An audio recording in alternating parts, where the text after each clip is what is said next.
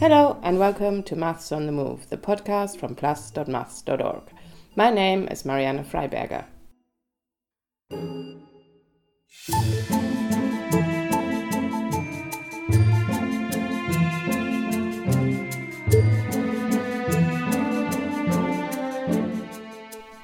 In last week's episode of Maths on the Move, called Telescope Topology, we explored a result in pure mathematics that was all about exploring what happens in higher dimensions.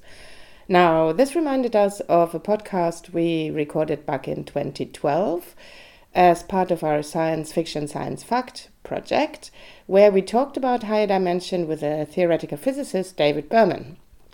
David told us that in one sense we're all very used to thinking in higher dimensions and even thinking about living in a curved universe.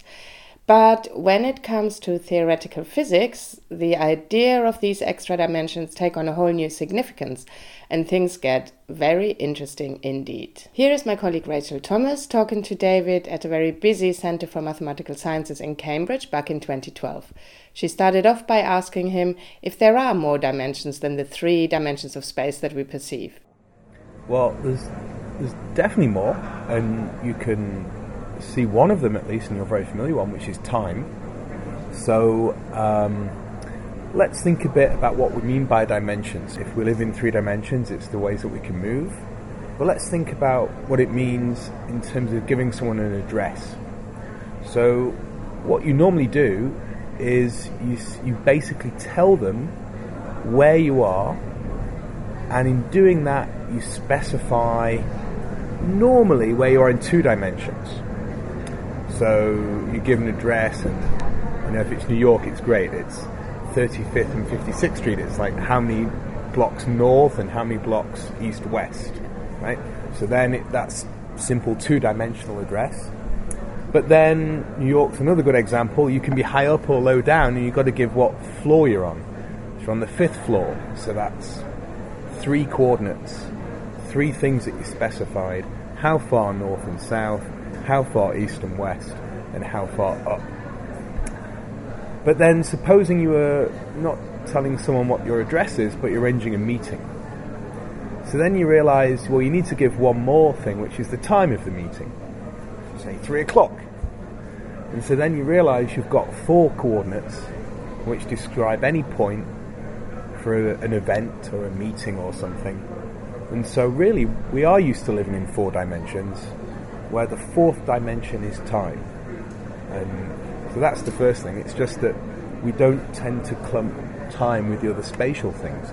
But if you think about it, any event at all really happens in a space-time with 4 dimensions. And essentially because you can say where you are in terms of the time dimension. You might not be able to go forwards and backwards in time like you can go left and right, but you can specify where you are. Yeah, exactly. And we measure differences in time just like we measure differences in space. We measure differences in space with a ruler. We measure differences in time with a clock. Mm-hmm. So anything that you can think of in terms of space, you can also think of in terms of time. So 4 dimensions is enough? So 4 dimensions in space-time is certainly one thing, but there's a sort of lesson to have from this, that our human perceptions of dimension is limited because we only see those 3. We don't see time in the same way. We experience it very differently as human beings. So but in what I've described, and I think people can see, time is an extra dimension, it's an extra location for any event, that it hints at human perceptions of things may not be the end of the story in terms of what's possible. So mathematically, the number of dimensions is really just the number of coordinates you need to give to specify a point somewhere. So it's easy to mathematically say, I can imagine a space where I need 5 bits of information, 5 measurements that will specify. That'll be a 5-dimensional space, or 6 or 7. There's no limit. And mathematicians regularly work in arbitrarily many dimensions, don't they? Absolutely. And, in a weird way, we all do when you think of other sorts of things.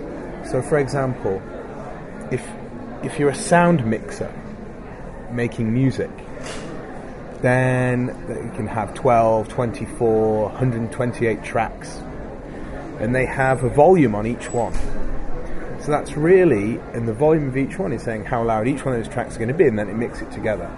So that's, if you like, pointing out, it's changing a point in that, whatever it is, 24-dimensional space of sound as they move it. So really a dimension is just, or a set of dimensions is just a way of specifying a point, and it's the number of bits of data that you need to give that point. Now, physically, physicists historically have looked at whether it's possible to consider more than 3 spatial dimensions. So Einstein combined space with time, and that we've already spoken about. But then some other people had the idea, in particular 2 people called Kaluza and Klein, who were very shortly after Einstein, had the idea that it's worth thinking about whether the number of spatial dimensions could be bigger than 3. And they had the idea in the following way. General relativity, which was Einstein's big idea, said that dimensions could be curved. Now, we're used to that as well. We spoke about a 2-dimensional thing, but think of the surface of the Earth. That's 2-dimensional, and it's curved, and so we specify longitude and latitude, but indeed you sort of come back to yourself. The coordinates are periodic, so you can go 360 degrees round the Earth. And that's fine. That's a 2-dimensional surface inside 3-dimensional space. But they said, well, if we can have real space, physical space itself curved, couldn't it be curved like the surface of the Earth, or like a circle, so that you can come back on yourself? So the dimensions don't go on forever, as we imagine off in space, just go on forever. But there could be just space, this dimension of space itself could be curved, and it could be curved so much that it comes back on itself like a circle. Well, you think, well, that sounds good, a bit weird. You'd sort of go off in space in your rocket ship and then come back on yourself. And so that doesn't seem likely. And why wouldn't we see these dimensions? But then you think, well, how big can the circle be? And what if the circle was, say, 100th, 1,000th the size of an atom? Well, that's so small, you wouldn't notice so much. And this is like, when I'm giving an address in 2 dimensions, if my house is 1 step up, I don't normally specify that, because it won't really be noticed. If they're travelling 3 miles one way, 1 mile another way, you don't go, and then you come to the house and it's 1 centimetre above the ground because of some tiny step. It's irrelevant to the big picture of wherever. So the idea of Kaluza-Klein is that you could have extra dimensions. They had 1 extra dimension, but that dimension will be curled up into a circle, and the radius of that circle will be so small, it'd be smaller than any other scale that was around, so you wouldn't notice it. Now, then you start to get into things. Well, why introduce it in the first place if you can never notice it? So it still, they showed, using general relativity, that it still had an effect in the ordinary space around us. And in particular, the effect is that gravity in that 5-dimensional space-time looked like, from the effective,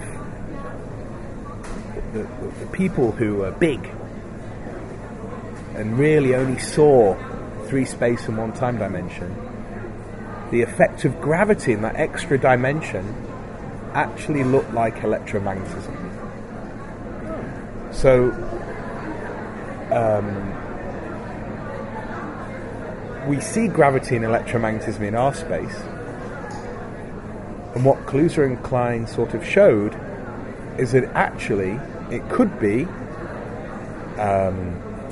just gravity in 5 dimensions, where the 5th dimension is very small, and what we see as being electromagnetism is actually the effect of 5-dimensional gravity. And then little things like the radius of this extra dimension was related to the electric charge.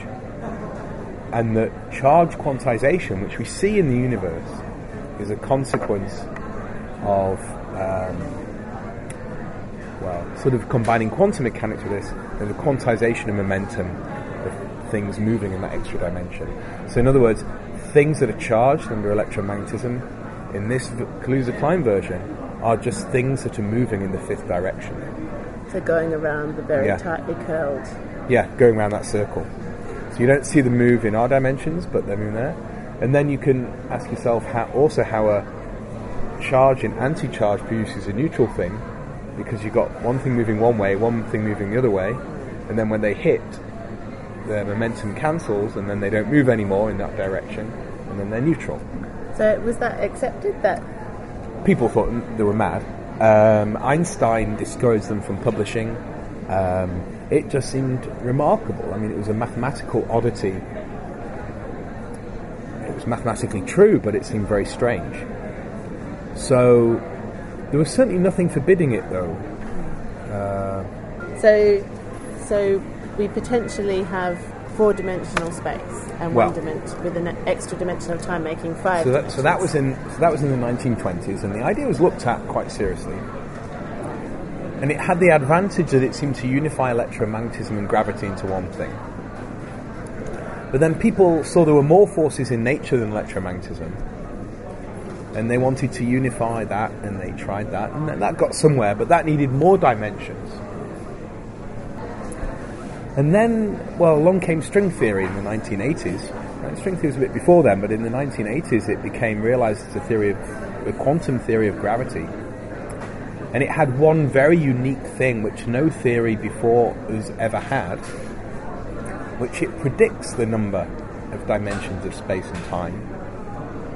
And in the superstring theory it says the answer is 10. Now, some people have taken this to be a criticism of string theory, because if it predicts 10 and then they look around for space-time and they go, well, where are the other 6 dimensions? But then, of course, that just fitted in with this old Kaluza-Klein idea that, yes, there can be extra dimensions and they're small, and now we have a reason for why we should think that they're there, is that the mathematical consistency of string theory requires extra dimensions. So could you give us a brief idea of what string theory is? Okay, I'll tell you. String theory is just the idea that the fundamental building blocks of nature are string-like, not point-like. It's really that simple. Mm-hmm. But it has enormous consequences in terms of its consistency. And one of those consequences, it says, where these little bits of string live, has to have a certain number of dimensions. It doesn't require them to be curled up or not. That's not part of it. It just requires there to be a certain number of them. And then you've got a problem. String theory requires there to be a certain number. We observe only 3 spatial dimensions, therefore we need to solve that problem, and then you say, well, Kaluza and Klein already solved that problem, they curled them up. But string theory actually doesn't tell you at all why they're curled up. And that's one of the great puzzles of string theory.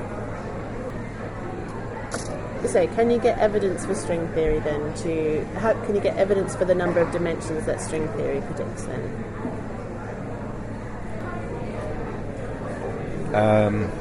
Can we ever observe extra dimensions? I assume by that you mean experimentally. Yeah. In principle, yes. In practice, it depends on how small they really are.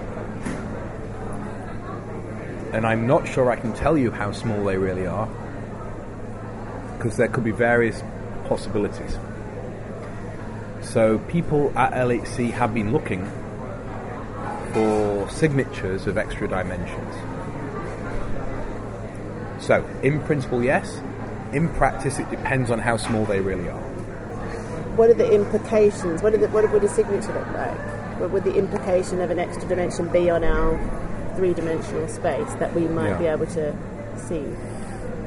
Well, there's some very simple things. So the forces between two charged objects or between two massive objects goes as famously the inverse square law. Newton did that. Between two gravitational bodies, F equals G_mm over r squared. Between two charged bodies, Q squared over 4 pi epsilon naught r squared. It's always like 1 over r squared, right? That 1 over r squared is tied to 3 spatial dimensions. If you are in d dimensions, okay, then the force between two objects goes like, in d spatial dimensions, goes like d minus 1. So we're in 3 dimensions, it goes like r squared. Right. Do you mean that you'd have r to the power of d minus 1? Yeah. Oh, okay. Yeah, or 1 over it, obviously. Yeah. So in 3 dimensions, it's 1 over r squared. In 5 dimensions, well, let's see. It's always whether I'm including time in this is always what I'm doing. So I'm just including space dimensions. Mm-hmm. So in 9 dimensions, spatial dimensions, it'd be 1 over r to the 8. Thanks. So they have set up, they look for deviances from the 1 over r squared law. Now, it's very hard to do those sorts of experiments because the point is you should do them at distances which are incredibly small. So, because, that 1 over r to the d minus 1 is when the space is sort of flat and infinite dimensional. So then, when one of the dimensions is curled up, then when you're at separations bigger than the curled up dimensions, it looks like the dimension less. And when you're at things much smaller than that, then it looks like that law. And in between, it interpolates. If you see what I mean. Yeah. I mean, it's like a transition. Yeah, so you're transforming, say, from 1 over r squared to 1 over r to the 8. Yeah. And where that transition occurs is that scale. So you need to have things that are close. But yeah, in principle, forces will change as you approach that scale. And so even if you couldn't bring balances together and measure them, when you do scattering experiments, like they do at LHC at very high energies, then you could, in principle, because the forces of interaction are different, you could see different things.